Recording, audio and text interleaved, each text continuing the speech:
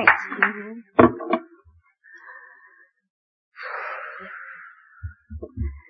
My name is Janice, and I'm an alcoholic. Hi, Janice. Good morning, everybody. God, my heart is just racing, which means we're either going to have a lot of fun or I'm going to hyperventilate and pass out.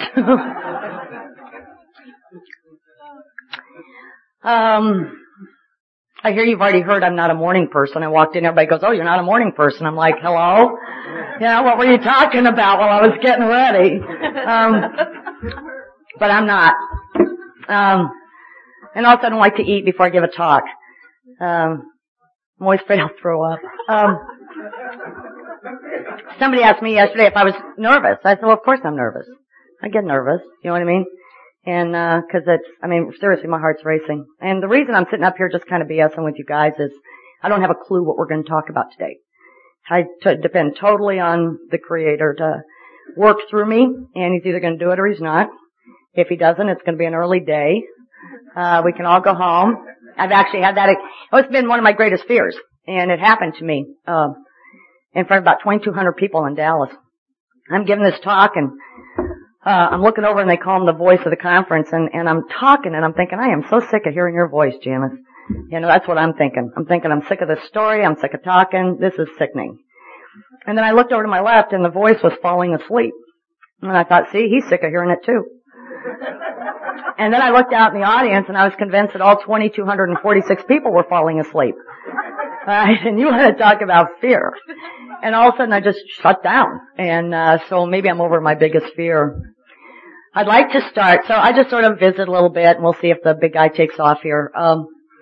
First off, what about them speakers? Huh? Bob was great, Lynn, Jerry, so it was just wonderful. Thank you so very much.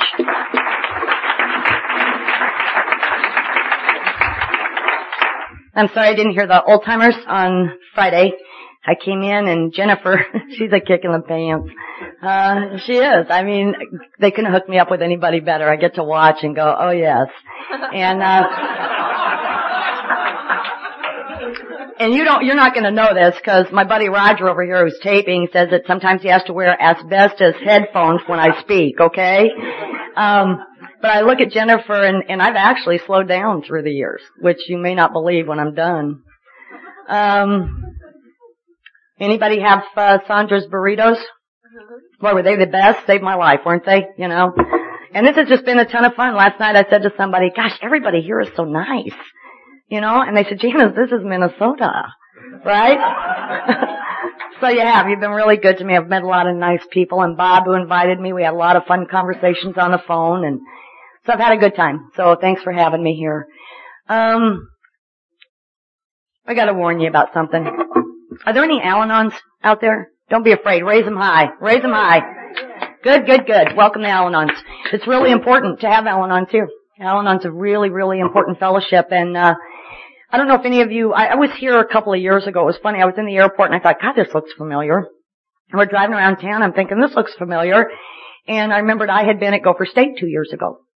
And, so those of you that were there, I only have one joke I take with me on the road. So that you that were there already heard this joke, but I don't think most of you heard me there. So, but it's an Al-Anon joke. And, so I wanted to be sure there's some Al-Anons present so we can really enjoy it. And it's a good Al-Anon joke. Do you know how many Al-Anons it takes to screw in a light bulb? None. They just detach and let it screw itself. And good for them. I have an Al-Anon sponsor. I'll just say that right up front, but this is a talk about Alcoholics Anonymous. So I welcome Al-Anons. My story, and talking with you, our book says that our stories disclose in a general way what we used to be like, what happened, and what we're like now. I've checked my watch. I will warn you that when I'm coming to a close, I speed up because I'm afraid I'm going to miss something here, okay? So hold on tight. We talk about the wind velocity when I give a talk. That could come on a couple of different levels, I guess. Anyway, I'm a big book thumper. I'm not going to lie to you. If you don't want to hear about the big book and my experience through the big book and the 12 steps, and this talk is not for you. It's what I was raised on. It's what I know. It's my experience. It's how I sponsor. It's how I was sponsored. It tells us that it's a basic text. And a textbook, what do we do with a textbook? We study it, right? That's what we do in school. We study a textbook. So I'm a student of the big book, Alcoholics Anonymous. I'm also a believer in our singleness of purpose. I came in time, you're going to hear probably some talk about drugs when I talk. And the reason I'm going to talk about that was because I come from that culture where I did a lot of drugs. But I'll tell you right now, I'm not a drug addict. And I'll probably talk about that a little bit too. So, anyway, just to tell you a little bit, because it says, there's stories disclosed in a general way what we used to be like. And I also introduced myself. I will tell you I've been sober since May 3rd of 1981. Okay? And I guarantee you when you hear my story, you'll know I didn't have a thing to do with it. And, but also my home group is the Happy Way group in Denver. We're at 3159 South Broadway. We have 9 meetings a week. Actually, we have 10. We started a beginners meeting on Saturday. You're welcome to come join us. I love my group. I used to say it's the best group in town. And my sponsor told me I couldn't say that anymore because it may not be the truth. I had to think about that one for a while, but I try not to say that anymore. I know I've called him on occasion before I gave a talk and said, what am I going to do? What am I going to say? He says, well, honey, why don't you try the truth for a change? You know, just get and tell him the truth. So when you're in Denver, come see us at the Happy Way group. We talk about the first 164 pages. You can be pretty well assured our topic will come out of the first 164 pages. We do big book workshops. We have one going right now. They last sometimes 6 to 8 months where we go through the book and do the steps together and bring in people from other groups and stuff. So I like my group a lot, even though it's not the best group in town anymore. I get corrected a lot. That's what good sponsorship is about. I like that. I like sponsors that are direct. I also like to tell you that I'm a real alcoholic. I am. And that's the good news of the day. I woke up this morning, you guys, there's a lot of new people here. I've had an opportunity to talk to a lot of new people. And I needed that. AA happens when we sit down one-on-one with each other. That's where AA happens. Conventions are fun and potlucks are fun and all that stuff is a lot of fun. But AA happens one-on-one, sitting down at the table, talking about that book and working through the steps together to have a spiritual experience as it's promised in that book. That's AA. And we talk about, also in the book it mentions the fellowship of the Spirit. And I used to think that meant, you know, like potlucks and conventions and fellowship, you know, hoo-ha, hoo-ha. And, did you like that? Is that a new word? Hoo-ha. And, but what it is that a fellowship in the Spirit to me today is having shared in a common experience with somebody through these 12 steps and had a similar, spiritual experience. I was talking with Chris outside yesterday and I was kind of running out of energy. Things were quiet, if you can imagine me running out of energy. And he and I started talking and we know similar people, similar sponsorship, similar experience in the steps and got all pumped up. That's fellowship of the Spirit because I met a fellow traveler. And you all know those too. How do I know I'm a real alcoholic? It had nothing to do with my consequences. When I talked to you today, I didn't have bad checks. I didn't use bad credit cards. I didn't go to jail. I didn't get arrested. None of that stuff happened to me. It's a pretty boring story. Okay? But you know what I did do? That once I started to drink alcohol, I couldn't control the amount I was going to consume and I couldn't predict what was going to happen. I couldn't stop or moderate. And that's alcoholism. Unfortunately, sometimes we get up here and we talk about our consequences. You know, and if it were me sitting out the audience, I'm thinking if I haven't had those consequences, maybe I'm not an alcoholic. You know, I remember I did go through treatment December 30th of 1979, and I'd listen to these people talking, and I remember saying to the doctor, I got 5 more years of drinking left in me. I haven't done any of that stuff.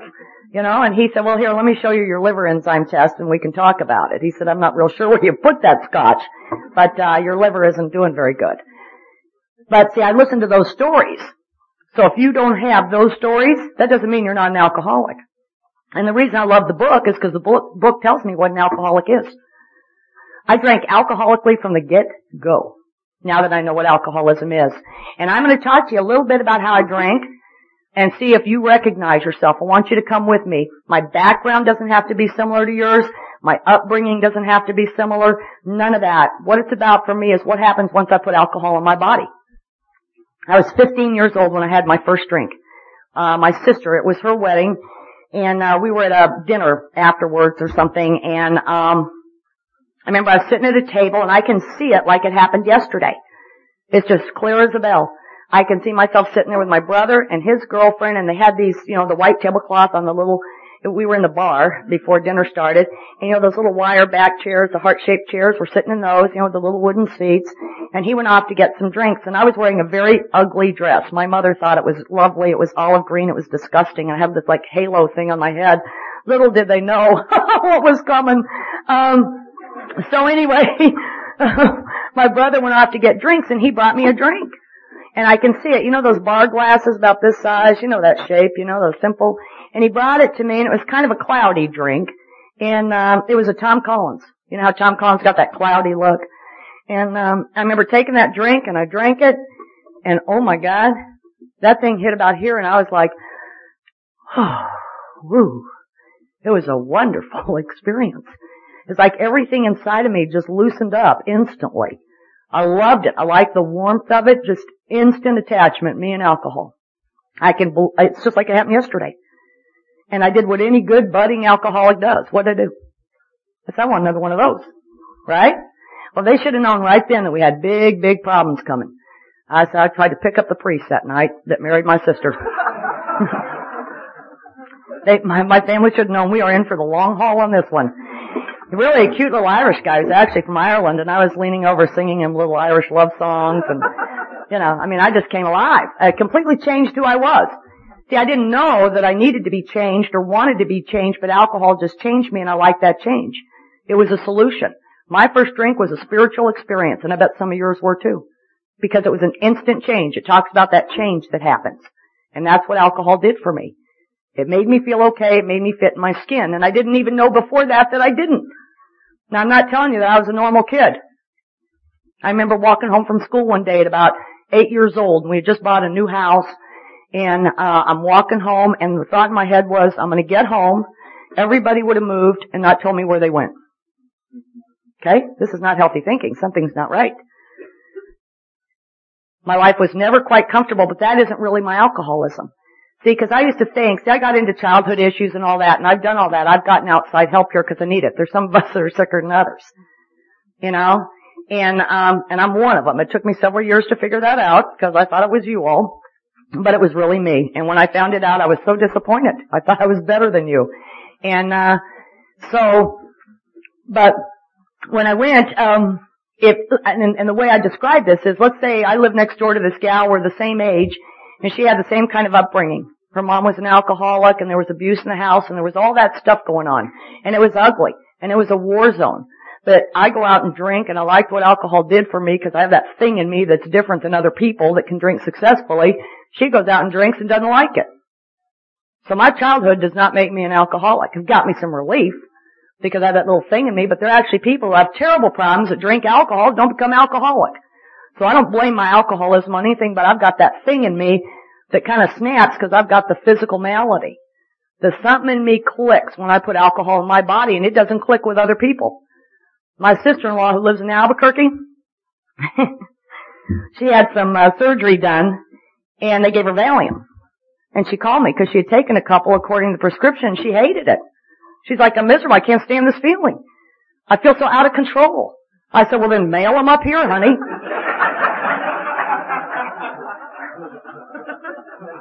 I chew mints because otherwise I'll go dry and pass out. I do, my mouth gets dry. I have this terrible fear of choking. You can't have a date with me unless you know how to do the Heimlich maneuver. I do, and I write on it and I do all this stuff and I just like, I'm gonna choke to death. So, I chew on mints. My teeth fall out, but I chew on mints. That same sister-in-law has a couple glasses of wine. She's an embarrassment. What she does on a couple glasses of wine, she goes, I just can't take this. I need to go home. So needless to say, she and I never drank together. But anyway, so I'm at the wedding, I drink, I have this experience with alcohol, I have my second drink, I try to pick up the priest. Okay? So we're on the road. I will tell you this. I had a brother who was killed in a car accident when I was about 13. He was 15 years old. My dad was a doctor. His best friend was a psychiatrist. When our family went through that, we didn't come together at all. We just kind of spread to all corners of the house. And the way that my family dealt with that, and my father and his good friend, was everybody got medicated. So when I was 13, I was on things like Stelazine, Elavil, and Dalmane. Okay? I was a high-strung kind of gal. And I needed to sleep at night. I had nightmares, so they just give her this. And my mom was an alcoholic. And they gave her Secanols. Take the edge off a little bit, And, so anyway, that's I was loaded from the time I was 13 until I was 30, one way or another. And my mom, at 18 years old, my mom, died of active alcoholism and drug addiction when, she was about 47 years old. She was 3 or 4 years younger than me, as I am today. She just dropped dead in the living room. And, we never really talked about alcoholism. I mean, they didn't talk about alcoholism in my house in 68 and 69. And she would try to commit suicide periodically. She was really an unhappy lady.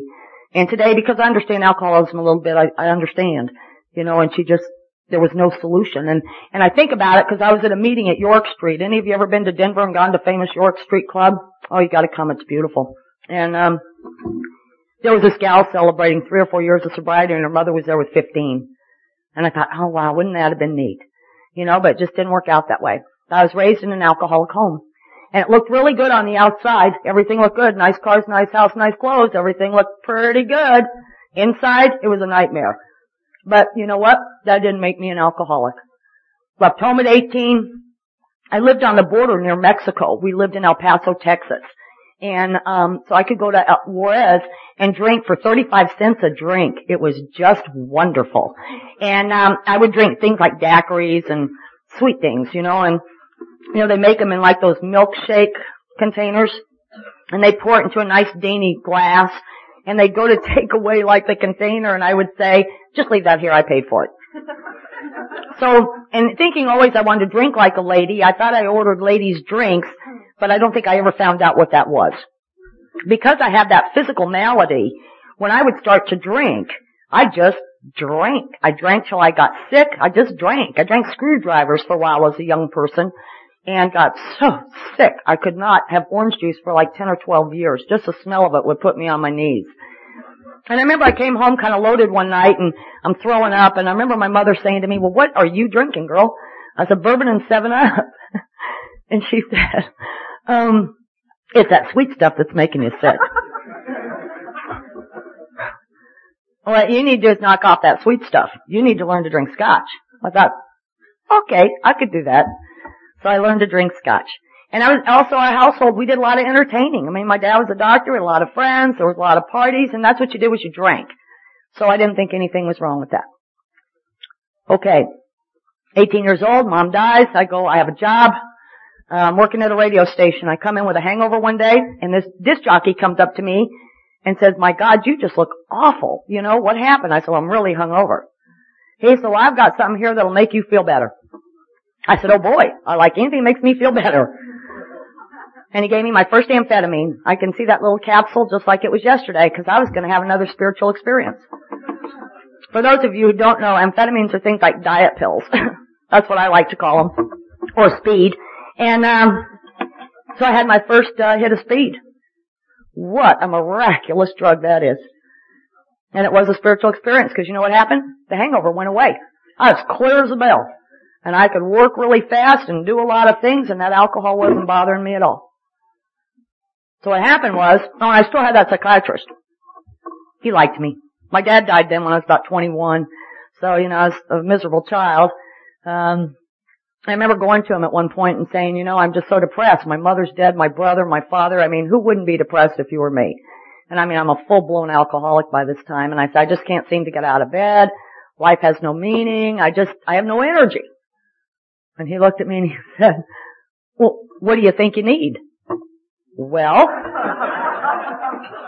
now that you asked, some Dexamyl 30 milligrams would be really nice. And he wrote me the prescription. And I had a prescription for Valium because I'm pretty high strung. So I took Valium and speed and I was always trying to control everything. I have some friends that are recovered heroin addicts and they said, you should have just shot heroin. You wouldn't have had to go through all that trouble. For some of you who may not have used drugs, I'm sorry if that offends you, but that's part of my background, and there's a purpose to this talk, believe it or not. So anyway, this became my pattern. From the time I was 18 till I was 28, I'd get up in the morning with a hangover, I'd take speed, I'd go to work, and I'd work very fast and very efficiently. Okay? Come 5 o'clock, we would go to the bar after work for a couple of drinks. right? That was my full intention, happy hour, and I'd start drinking and that thing would click in that clicks in with alcoholism. So I'd keep drinking because I got to shoot pool and dance on the tables and stuff.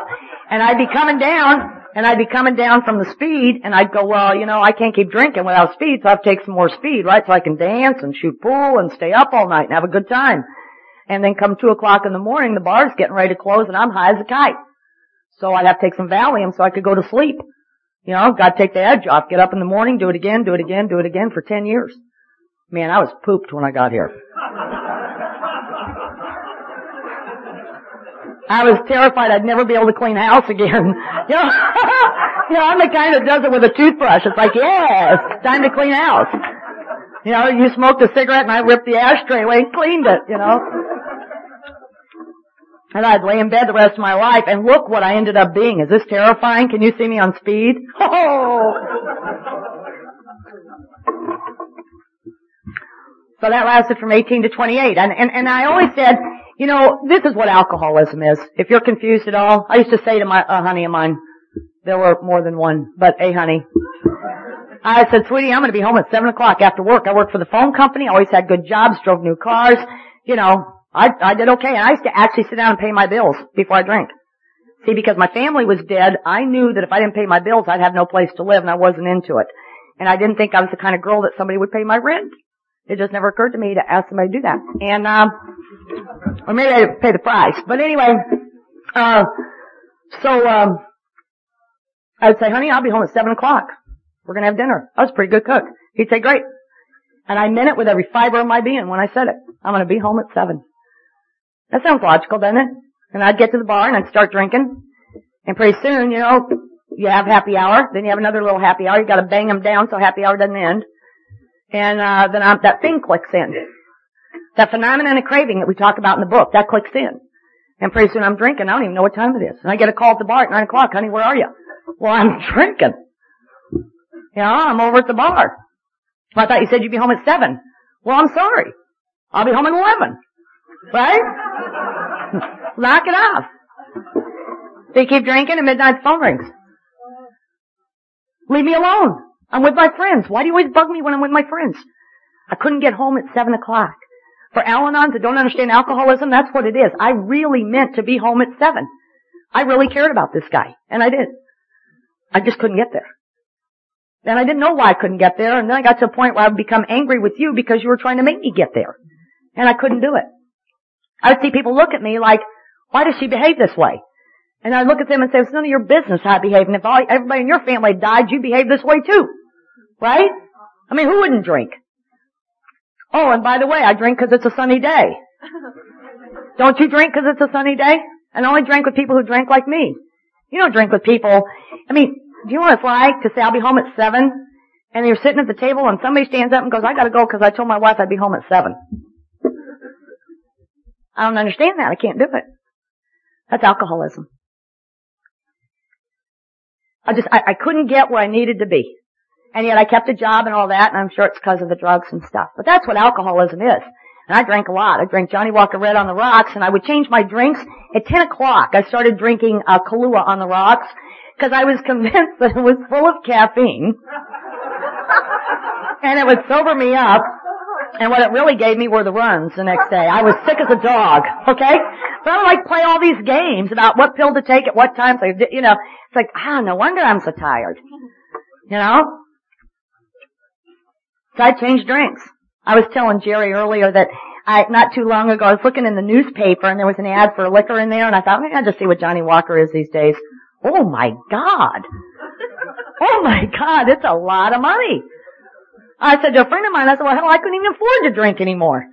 And he said, oh, Janice, you just changed brands. You know what Jerry said? You just get a smaller place to live. It's the truth. They're absolutely right. I thought I was drinking really expensive wine, Did you ever buy those wine racks? Because I always want to have a wine rack and have beautiful wine glasses because I thought I was very sophisticated. Thank you. And see, I hear everything. That should make you very nervous. My sponsees love it. So I always wanted a wine rack filled with wine and stuff, and I'd go out to start accumulating wine, and I just couldn't keep it in the rack. You know what I mean? It would just be empty. And I think, I don't understand why I can't get this full, so I have friends over, I can crack open a bottle of wine. I used to carry a corkscrew in my purse.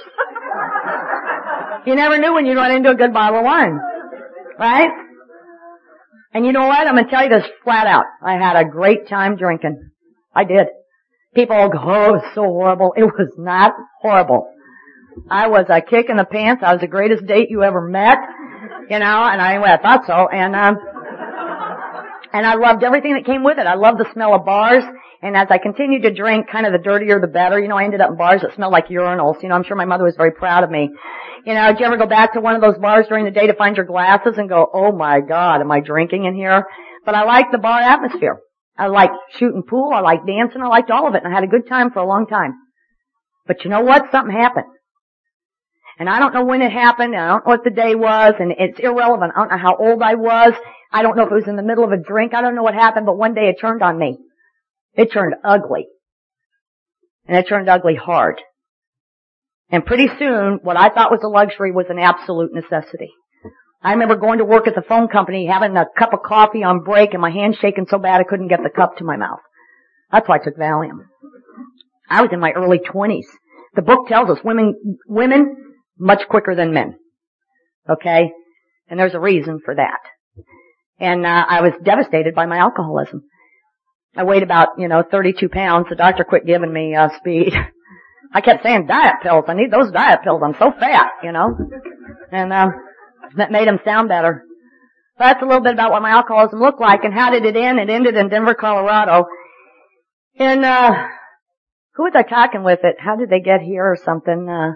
It's a gentleman in a hospitality suite. And I'm sorry I don't remember your name, but he's from Wyoming. And are you in the room? The guy from Wyoming. Anyway, I said, well, how'd you get to Minneapolis? He said, I'm not really sure. I understand that. Well, when'd you get here? August 22nd. And then he said on the 24th I was in a treatment center. I understand that. How'd you get here? Well, I don't know. But here I am, ready for the snow. Well, in Denver, in El Paso, I was sitting on a bar stool with a girlfriend of mine from the phone company. She had a crush on this friend of mine who was living in Denver. We're sitting there drinking, and we have great ideas. What'd somebody say? Don't think and drink, at the same time? Was that Jerry? And I loved it. But anyway, so we're sitting there drinking, and we got a stellar idea. She says, I want to go see him. I said, well, that just sounds like a heck of an idea. So we're all dressed up. We walk down the airport, pull out those big old fat credit cards, charge a ticket, and go to Denver for the weekend. That's how I got here. And I loved it. I loved Denver. It's very different. Anybody ever been to El Paso? It's cool. They paint their rocks green in the summer because it's too hot to grow grass, okay? They paint everything green, so it looks like grass. And I'm sure it has redeeming qualities today, but I grew up there. I was a drunk. Everybody knew me. It was terrible. I had no place to hide. But I fell in love with Denver. They had parks, and people seem to not work up there. And they're always riding bicycles, and they're in the parks. There's always somebody in the parks. And I just decided if I went to Denver, I'd be a very healthy person. It's that John Denver, Rocky Mountain High kind of thing. And they're riding around. The guys were gorgeous, with the plaid shirts and those, hiking boots, and women in braids and plaid shirts too. And I thought, that's what's wrong with me. I'm living in the wrong city. It's too hot to wear a plaid shirt up there, down in El Paso. So I moved in about 6 weeks, gave up my job at the phone company and moved up there. And I just fell in love with it. And I got some plaid shirts, and I put my skinny little hair in braids, and found myself a mountain man and moved to the mountains. Oh my God.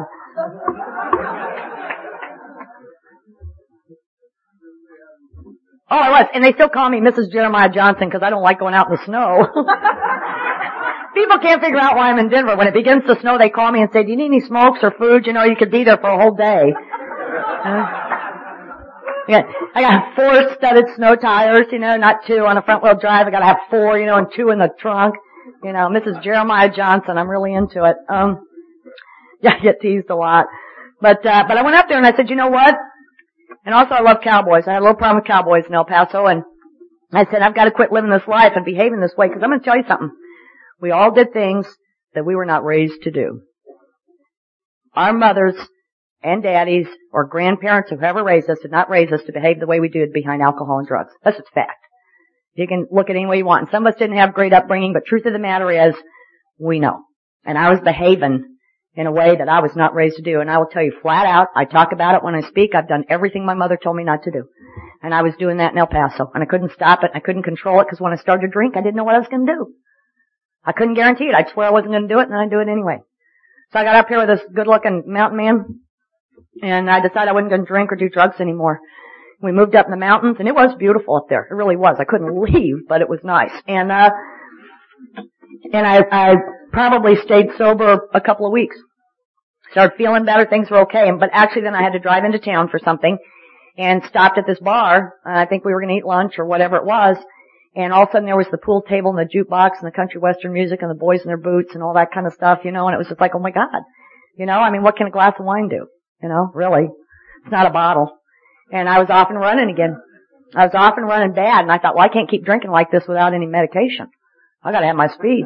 See, 'cause I won't be able to drink much, I'll be passing out. And I didn't have any connections in Denver, and I'm not interested in doing that stuff on the streets. I'm still kind of a doctor's kid and a snob. And I thought, no, you don't get those kind of drugs. You call your pharmacist.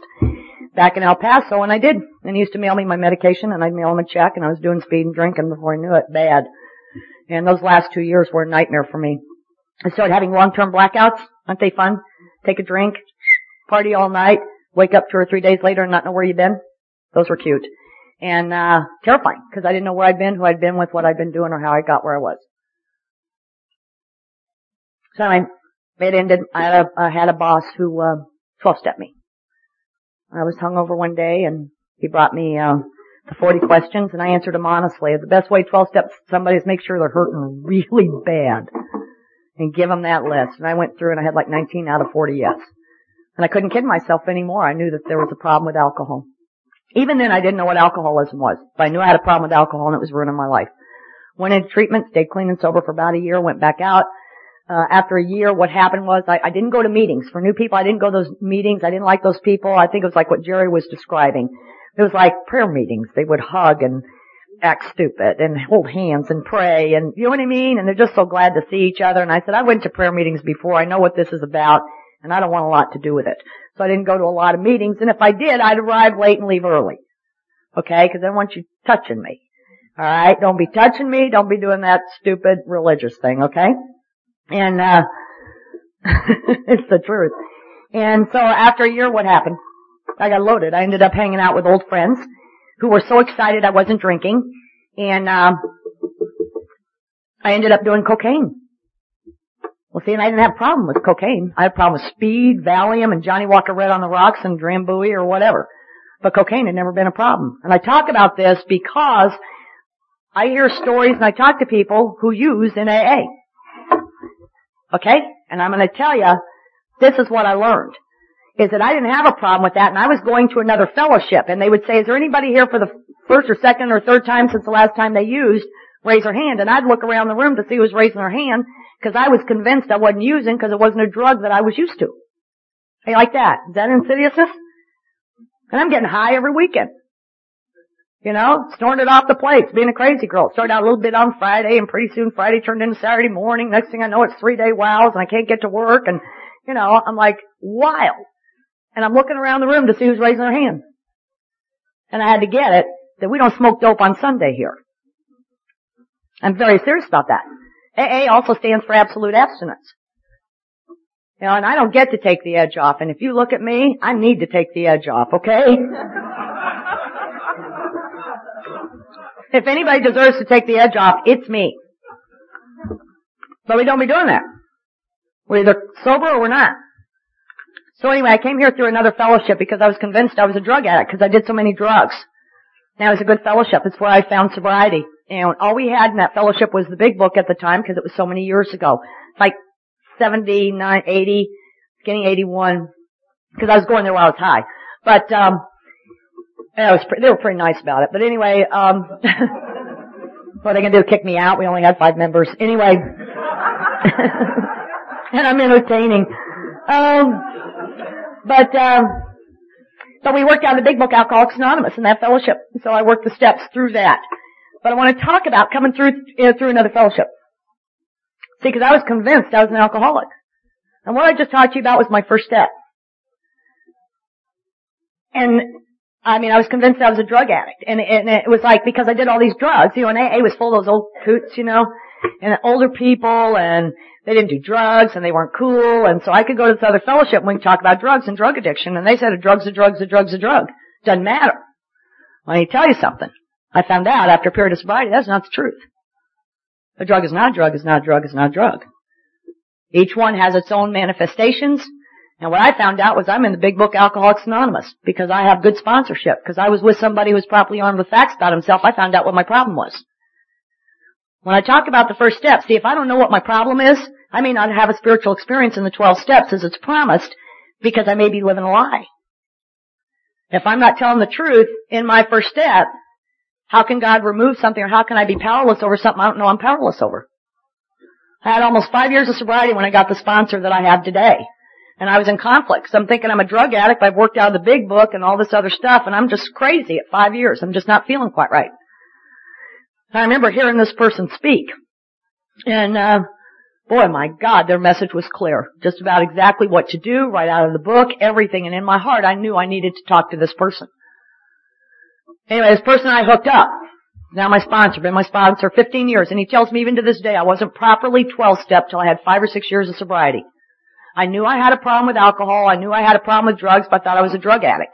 But nobody had sat down with me, or I hadn't been in that environment where they talked to me, in the doctor's opinion, to find out exactly what my problem was. So when we agreed to meet, and I talked about this in the sponsorship thing, we agreed to meet every Wednesday at 3 o'clock and start on the very first page, the cover page of the big book Alcoholics Anonymous, where it talks about being recovered. And he used that word recovered. And I thought, boy, this guy's an arrogant pig, okay? He thinks you can be recovered. I'm in recovery. So we started talking about being recovered. I said, well, how can you be recovered? He said, well, because I am. I said, well, how do you know? Well, when you are. I said, well, am I? He says, I don't know. Are you? I says, well, I don't know. How will I know when I am? When you are. I stand before you today, a recovered alcoholic on this day. Because he showed me the way. But talked about being recovered. And I remember saying to this person, am I an alcoholic or a drug addict? He said, honey, I don't have a clue what you are. I don't know. Little did he realize how crazy I was. He probably should have gotten rid of me then. But he said, why don't you go home and pray about it, and I'm sure God will tell you what you are. He said, but in the meantime, let's just read this book. So we'd start reading that book. And he'd start telling me about his experiences with drinking. And I'd start talking about mine. And we talk about that stuff, about how I wanted to get home at 7 and I couldn't. We talk about that stuff, about waking up in the morning and swearing I'd never ever do it again. Ever. And meant it. Right to my toes. And a few hours later I'm drunk. He talked about missing a ship. I talked about not being able to get to work. We talked about what happened once I started to drink. And we looked in the doctor's opinion, and I found this thing about the phenomenon of craving. At the end of our visit, I said, well, what do you think now? Am I an alcoholic or am I an addict? And he'd say, I don't know. I don't have a clue what you are. Why don't you go and pray about it? They're not really a lot of fun, those guys. And if you just give me a quick answer, we can get on down the road with this. You know what I mean? Took about 3 or 4 weeks. And then I saw myself in that book. And I realized I was an alcoholic.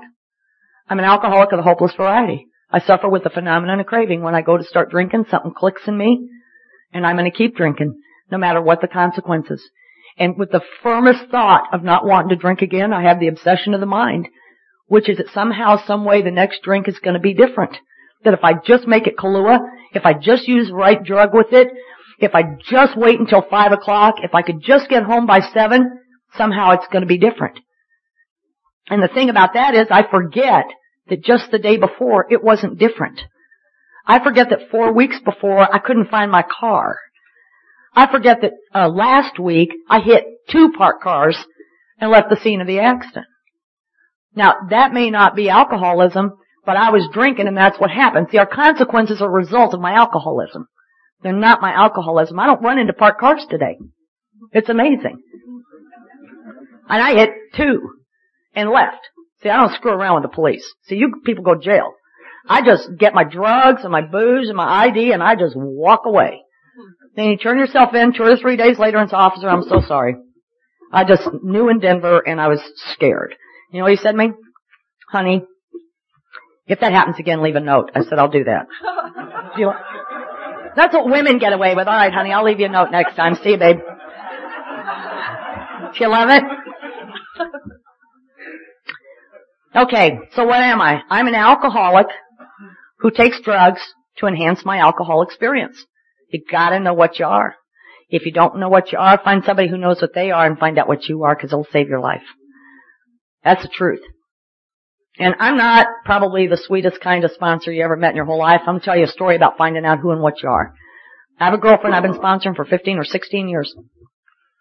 And I wasn't always real big on this. You know, I just thought, drugs are drugs are drug, everything's cool. You know, as long as you're working the steps, life will be great. Well, this person was going to a lot of different meetings. AA, CA, NA, nanny, nanny, boo-boo, you know, and people were asking her to, you know, nanny, nanny, boo-boo, all the meetings. And, but would get very uncomfortable in a closed AA meeting. Been through the steps a number of times with me and also with my sponsor. And some things weren't changing. And as a rule, I won't take you back through the steps again if I've done that with you. I may hear your fifth step, but I won't start from the beginning with you once we've done that. Because once we've done that, we've done that. Go do that with somebody else. And, meaning a new person. Don't be hanging out with old timers and keep trying to do it with them. Get a new person and do it with them. But anyway, so she asked me to take her to the steps again. And I prayed about it. And I said, honey, I'd be glad to do that. But here are the rules and regs this time. You need to think about it. Because we need to get clear on your first step. And the reason you need to get clear on your first step is you sponsor a lot of women. And if you're not clear for yourself, then they don't have to be clear. And then that grows exponentially. Because then they'll sponsor 5, he'll sponsor 5, and nobody held their feet to the fire about what are you. Right? So I said, so go home and pray about it, because I'm not joking about this. You know, because she knew she had never ever made a commitment or truly committed to who and what she was. So she came back, she said, I'm ready to go for it. And I said, great, because you've been doing this thing for years. Right? Being everybody's friend, being social, doing all this stuff, right? So we sat in that first step for 4 or 5 weeks. Well, ultimately what came out of it, at one point she looked at me and she said, I don't think I'm in anything. I think I'll just go use. I said, see ya. You know, because she got really mad. Because it's not comfortable to have to get to the truth if after that many years you've never done that. Alright? And also it may separate you from some meetings you've been going to because you don't belong in those closed meetings. So she and I talked, you know what? She doesn't have a phenomenon craving when it comes to alcohol. She's a pure cocaine addict. Pure. That's what she does. And she's terrified. What am I going to do? I have all these friends in AA. I said, well, go to open meetings. But you also need to go to a fellowship and carry the message there because there are women there who need you. They need to hear your story. Very active now in CA. Worked on the state convention, holds a service position in the group, does all the deal. Carrying the message. So I'm kind of big on that. And the reason I'm big on it was because somebody showed me the way. Somebody showed me what the truth was. My position isn't terribly popular, and I'm aware of that. Okay? Because we all want to come together in meetings and just love each other and help you get over Oreos and, you know, that kind of stuff. And, but see, if you don't do Oreos the way I do Oreos, you are not going to have a clue what I'm talking about. Alright? You're not going to have a clue about how I can eat them till I get sick, you know, watching Geraldo or something. So the thing about alcoholism is if we're in here talking about other stuff in an AA meeting, there's an alcoholic sitting there who doesn't know what you're talking about. So we need to talk about things that we talk about in other places. There's a place for everybody. And I believe that. And I don't think anybody comes to Alcoholics Anonymous by mistake. I like that. But I must be a well-informed, properly armed with facts about myself kind of alcoholic that helps people get where they need to go. If they don't belong there. Because AA has people there that aren't even alcoholic. And I don't care. That's none of my business. And I'm not talking to that person today. If one person in this room who's a real alcoholic hears my message and the hope for recovery, I've done my job coming to Minnesota. So we talked about the first step. My God, I can do the first step for days. Now is when we speed up. Sit back, hold on tight. What's the second step? What's insanity? Everybody thinks insanity is out here. My relationships are insane. My business is insane. My checkbook is insane. Everything's insane. I'm insane. You know what insanity is? Thinking the next drink's going to be different. That's what's insanity. And that has to be removed. That has to change. It says, so you see, we think that alcoholism centers in the mind. How could anybody in their right mind think the next drink is going to be different with the history that we've got in drinking? It's like it's not even there. Have you ever wanted to put your hand on a hot stove? I have. When it's real red, I go, I wonder what that's like. I do. I'm a little bizarre. But I think that. I can't remember. That's insanity. Insanity is waking up, say, I'll never do it again, and doing it anyway. Waking up swearing I'll never do it again, convinced I'll never do it again, and the weirdest thing happens is I change my mind. It just changes. That's what I did. That's insanity. It says I need a new mind. It tells me this thinking has got to change. I've got to recreate my life. It's got to be recreated because this thing isn't working right. Well, why isn't it working right? Because it's twisted. I got that strange mental twist.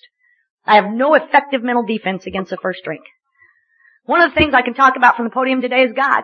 I call it the Creator. I think it covers a lot of us. You know? The Creator. In the beginning when I was newly sober or working with people, I wouldn't talk about God because I was afraid it would scare the poop out of them. You don't want to scare the poop out of those drunks like they've never been anywhere, you know. And but I'd say we'd be talking about how we're going to do this, everything. I'd say, yeah, and then there's a God. And they go, what? Well, we're going to talk about God a little bit. You didn't want to talk about that because you're afraid you'd lose him. Well, today, if it scares you, see ya. Okay? Because if I had the power to stop drinking, I would have done it. I would have done it. If I could drink successfully today, do you think I would be hanging out in Minneapolis? At an AA meeting? I don't think so. You know how they talk about they're going to make a drug so we don't get high from whatever it is we're taking? You go, why bother? Why would anybody who likes to do cocaine take a pill that doesn't get them high? I mean, can you imagine you'd slit your wrists? Right? You're sitting there like spending all this money going, I don't get it.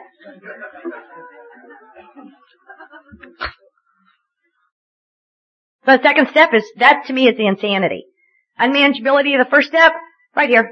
This is what's unmanageable. This is unmanageable. This head of mine. It needs to be managed, and the Creator's going to manage it because I'm going to get a new mind. Well, how do I do that? Well, first I have to be convinced that a life run on self-will can hardly be a success. Prior to that, I have to say, you know, am I willing to believe, or do I now believe there's a power greater than myself that's going to solve my problem? Well, that doesn't mean you got to know who it is. We all want to be these intellectuals and sit around and talk about what God is and what God isn't. You know what? It's really none of your business. The reason you take step 2 is it follows step 1. That's the truth. It's in numerical order for boneheads, okay? And that's the way it works. These are not new ideas. These are ideas through the ages in every religion you can ever touch going back thousands of years. Boneheads get them in numerical order. Okay? Stick to the numbers. So if you're convinced that you're without power, then it says, well, lack of power, that's our dilemma. We had to find a power greater than ourselves, but how are we to do that? You know what it says? That's exactly what this book is about.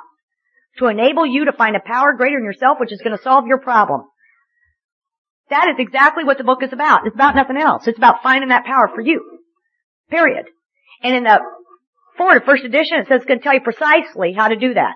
Not creatively, not the way you want, not when you feel like it, but precisely what to do. Ready? It talks about this being a suggested program. What does that mean? Have anybody look at you and go, you can't tell me what to do, those are just suggestions. I'm like, this relationship is done. But, by a suggested program, this is how I interpret that. That means there's this suggested program and there may be 4 or 5 others. Religion, psychiatry, dancing in the streets, rebirthing, whatever it is. And I'm not opposed to any of those. Seriously, I'm not. But this one worked for me. I did the religion thing, I did the psychiatry thing, okay? This one worked for me. So, if I choose this suggested program, there isn't a suggestion in the book. After I agree to do it. There isn't. It does not say, work the even numbers when you feel like it. It doesn't say that. Not anywhere I've read. It doesn't say, well, if your men's get a little uncomfortable, you can quit. It doesn't say that. And it says, be sure to keep that deep, dark, dirty stuff to yourself, okay? Because you don't want anybody knowing what it is. There isn't a suggestion in the book. It actually tells us how we're going to get drunk, doesn't it?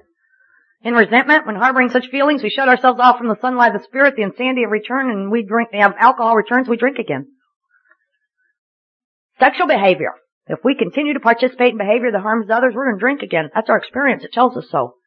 5th step. If we leave out this important step, we may not get over drinking. 9th step. Remember, we said we'd go to any length for victory over alcohol. If we fail to perfect and enlarge our spiritual lives through work and self-sacrifice for others, we will not survive the tough times ahead. It says that. We're going to drink again. That's what it means. It's very clear. It doesn't say, well, take it easy your first 3 or 4 years and hang out and, have some relationships that make you crazy and, it doesn't say that. It says if you want to be recovered from active alcoholism, which is I don't suffer with an active alcoholic mind. I did not wake up this morning thinking about Johnny Walker Red, okay? I didn't. Then there are things that you gotta do. And that's where I come from in this program. It's how I was raised. It doesn't tell me, and so when somebody looks at you and says, you can't tell me this, these are suggestions, you have to say, honey, you're either willing to go to any lengths or you're not. Half measures availed us nothing. We kind of just read through that in the 5th chapter. Half measures availed us nothing. You don't get a half, you don't get an eighth, you don't get a 16th. You get nothing. But if you're as desperately alcoholic as I was, and as desperate when I came in here, see, I got the gift of desperation, and I hope each and every one of you who's a real alcoholic has that gift of desperation. Then I don't get to screw around with this. See, because I need a new mind. And I didn't like the idea of God, and also in the 2nd step, and we agnostics, it says, do we want to go on to the bitter end, blotting out the misery of our intolerable situation, or do we want to live a life based on spiritual principles? Well, alcoholics are the only ones faced with that choice that will look at each other and go, I think I need to think about it. That's pretty big order. Right? Well, if you're as desperately sick as I was, there is no choice. There's no figuring out these stats. That's not our job. Our job is to do it. Recovery. Alcoholics Anonymous program is a program of action. Get up and get on it. Don't be sitting around thinking about it. And if you're sitting around thinking about it, you better go help somebody else. When I came in, the sponsor I have today said all those little signs up on the board are really neat, aren't they? Live and let live, there but for the grace of God, and he said, they're wonderful. He said, but there's one sign that is not for you, sweetheart. I said, what's that? Think, think, think. Okay? Don't even go there. You need to work, work, work. Right? We talk about how we deserve things here. I deserve this. I deserve a new car. I deserve this. I deserve a big fat diamond. I deserve this. My sponsor assures me that I'm the luckiest woman in the world because I don't get what I deserve. Do inventory. People want to do a 6 and 7 step like workshop on it to review their assets and liabilities. It's not your assets that are going to kill you. You don't need to worry about them. Okay? It isn't. It's not your assets. It's my liabilities. And this is a spiritual way of life. They talk about, I remember somebody made a comment to me last night about how far I'd come because I'm doing a Sunday morning meeting, saying it's a spiritual meeting. I'm usually a Friday kickoff, yell and scream kind of girl. And I thought about that, and I said, it's not a spiritual meeting. We've adopted a spiritual way of life. Cleaning your toilets is a spiritual act. That's a fact. There's no meeting more spiritual than any other. There's no moment in life more spiritual than any other. If we've adopted, have you ever heard people say, well, that spiritual part of this deal? Well, honey, there is no spiritual part. We're living in the life of the Spirit. It says that we're going to be rocketed into the 4th dimension. Well, what do you think the 4th dimension is? I, of course, thought that it was cavorting with celestial beings on faraway galaxies. Don't you think? Right? Yes, and I'm kind of out there. I'll talk to you a little bit about my spiritual stuff because I've done it all here, okay? It is not that. And if you have that experience while you're here, enjoy it. It won't last. It won't keep you sober tomorrow if you have it today. 4th dimension is a new mind. It's a perspective. Have you ever been you're in a situation at work and you can't seem to handle this situation and all of a sudden you've been through the steps, you've done what you've been asked to do and a situation presents itself and you handle it completely different. Or you're sitting in somebody's house and all of a sudden you see a centerpiece and you go, wow, how long have you had that? And they go, 5 years. Right? You've been to their house a lot. That is a 4th dimension experience. A new perspective, awareness. You see something the way you've not seen it before. You've had a shift in consciousness. I am incapable of creating that experience on my own. The Creator does that for me by me working through the steps. That's what happens. See, because self, manifested in 100 ways, endless list, is what stands between me and the Creator who keeps me sober. You see, if God stands between me and the next drink, I got to get rid of the stuff that's standing between me and God. That's why it talks about in inventory that when I'm harboring feelings, I shut myself off from the sunlight of the Spirit because I'm busy doing me. You know what I mean? And He can't get through because He gets through to me on 10 and 11 and visits with me there. But if I'm full of stuff, you know, those marbles that run in your head, it doesn't work. So I've been given a plan on how to write that stuff out and how to look at the truth and how to find out where I was wrong and go make amends. And after you make amends, it feels pretty good, doesn't it? Even some of the ugliest you have to make. All of a sudden your head's cleared up and you feel peace and ease. The whole purpose of what we do is to have a relationship with the Creator who can talk to us in 10 and 11 and give us direction on how to live our lives with a new mind. Now, if anybody tells you something different than that, I don't know. But it took me years to get it figured out. I was really disappointed when I found out this thing was about God or the Spirit or whatever that is. And you don't have to have my God. You might not like the big guy. We have a very special relationship. You can't have him anyway. Go get your own. Right? And it says the spiritual world is roomy, all-inclusive, never exclusive or forbidding to all who earnestly seek. He comes to each and every one of us. It doesn't say you got to figure it out first to be able to do this. It says be willing to do it, and great things will come to pass.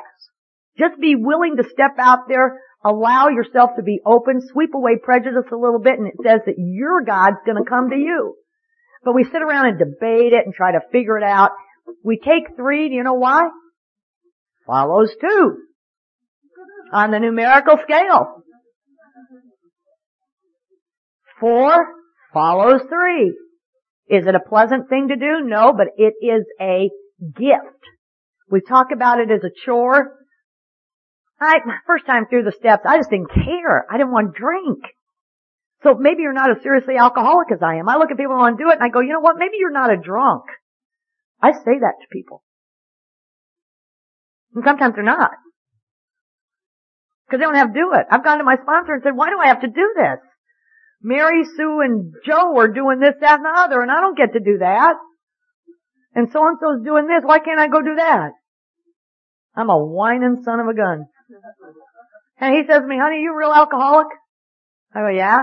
He says, it doesn't matter what anybody else is doing because you got to do this. And that's the deal.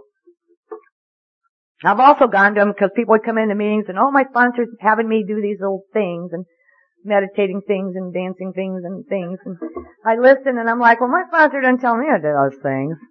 So I went to him once and I said, you know what? How come you never give me tricks to do?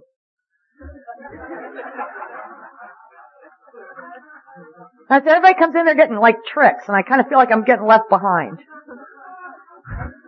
He says, you mean, why don't I tell you to meditate 20 minutes in the morning and 20 minutes at night? I said, yeah, I like that kind of trick.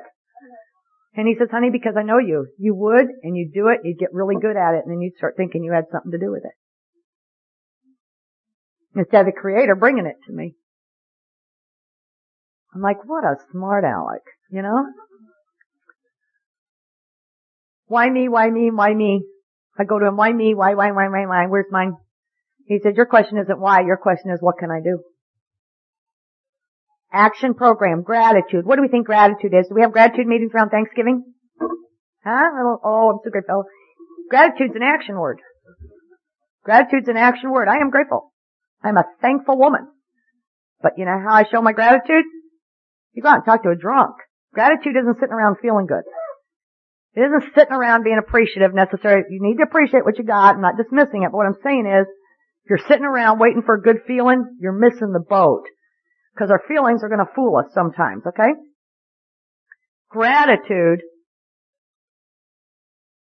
is this program in action. If you're grateful, you go talk to another drunk. You go give somebody a ride to a meeting. That's gratitude. Love? Love's an action word. It's how we treat each other, not how we feel about each other. Because if that feeling slips away, you're going to think you don't love them anymore, aren't you? Huh? And then you're going to go, I need a divorce. Love is what we do. It's an action word. Faith is the do it anyway word. Right? You sit around, you're scared to go do something, right? And you're scared and you're waiting for a bucket of faith to land on the front door so you can get out there and do it. Right? You're going to be growing a beard. Yeah, it's the do it anyway word. And we were given a word for the do it anyway word, and that word is courage. Go out anyway. That's how I find out about my God in action. Get out there with God in action. And take these steps out there. Take this stuff out there. But don't sit around waiting for a good feeling to come, because you're going to be a very lonely person. That's not where it happens. Am I done, Roger? Has it been enough? Okay. Well, we were talking about steps, and I just realized, God said to me, there's no way, honey, no matter how fast you talk, we're getting from 3 to 12.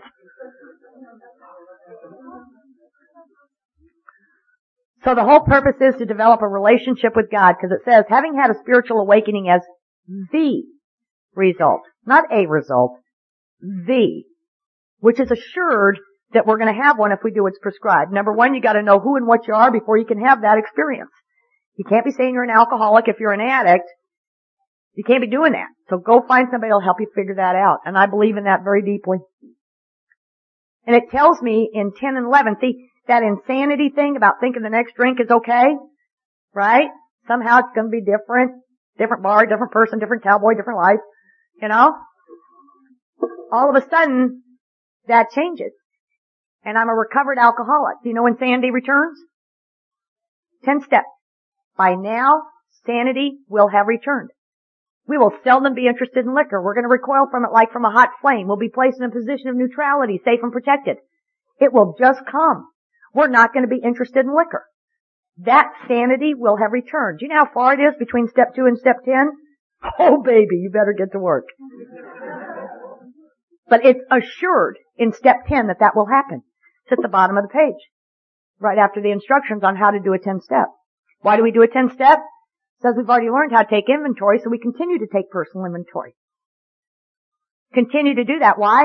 To get the garbage and the marbles out of the head, so I continue to hear the voice of God who directs me in my daily life. Am I very good at listening to the voice of God? Uh-huh.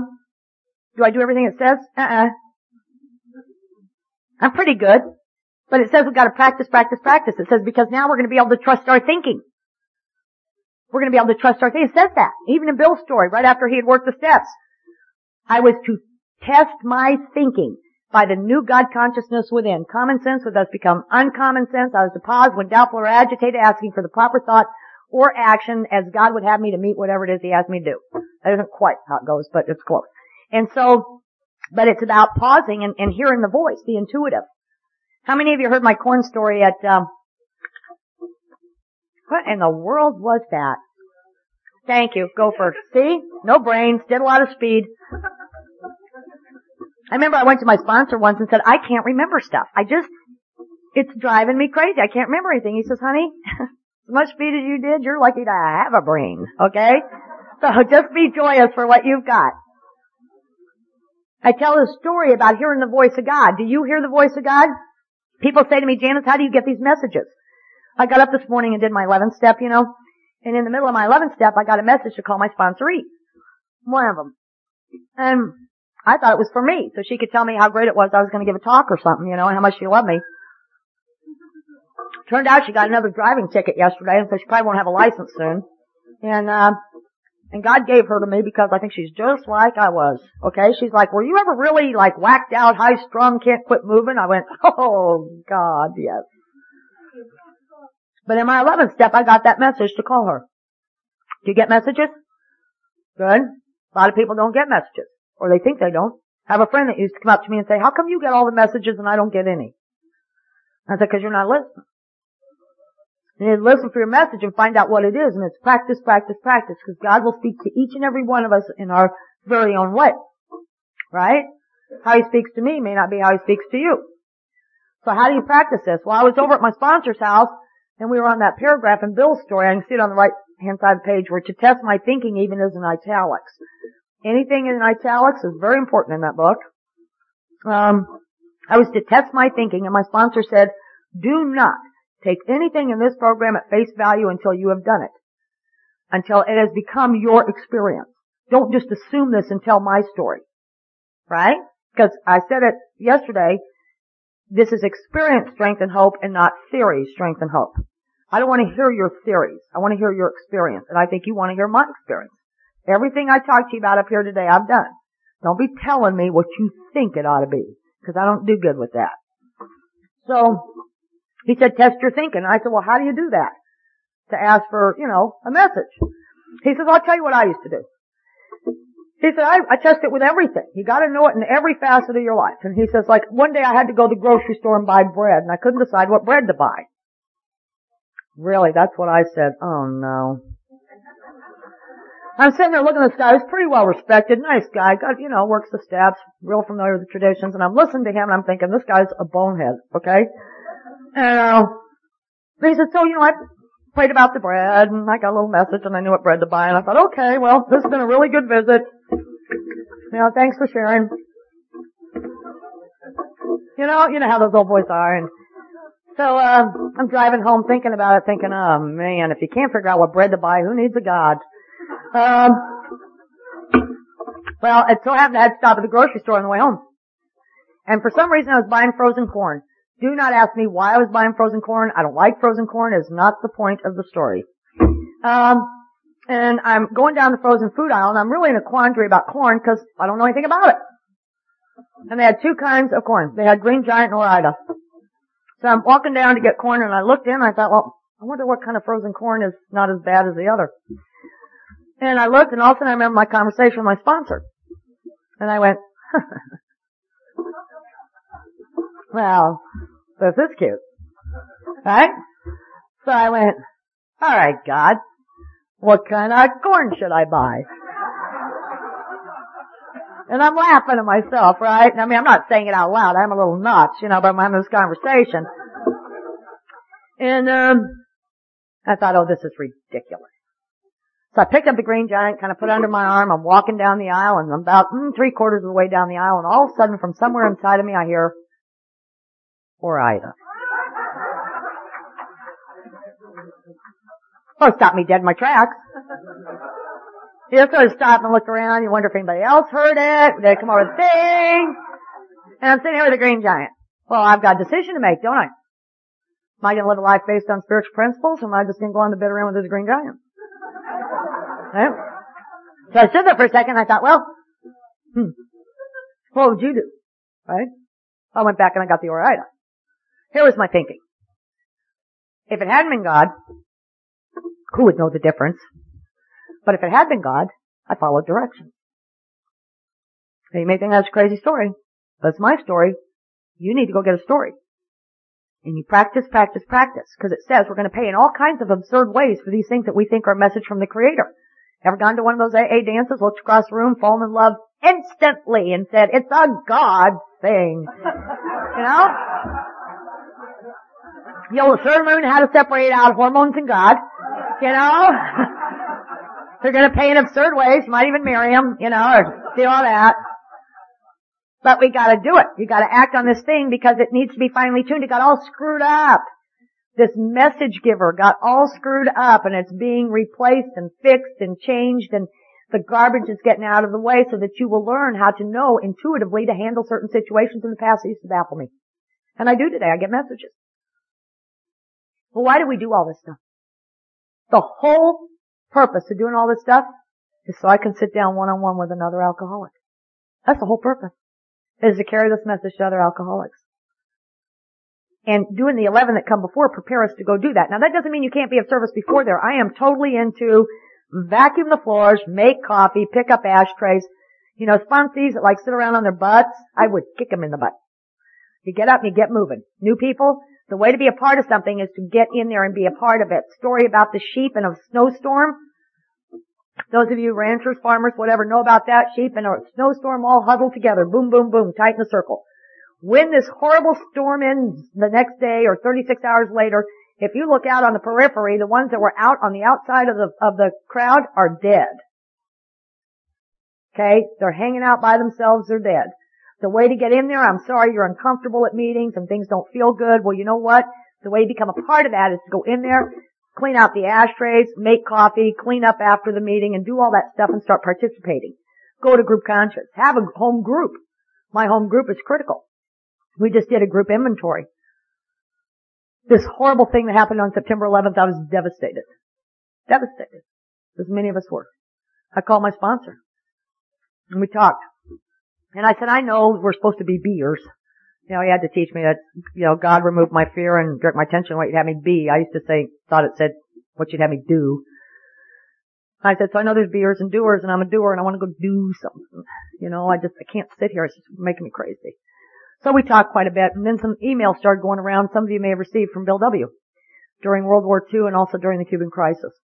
And one of the things Bill W. said during the Cuban crisis was, who better than us is prepared to carry the message to other people, not just necessarily alcoholics, that have faced fear, that understand the process for looking at fear and for asking for that to be removed, and to be of service to others.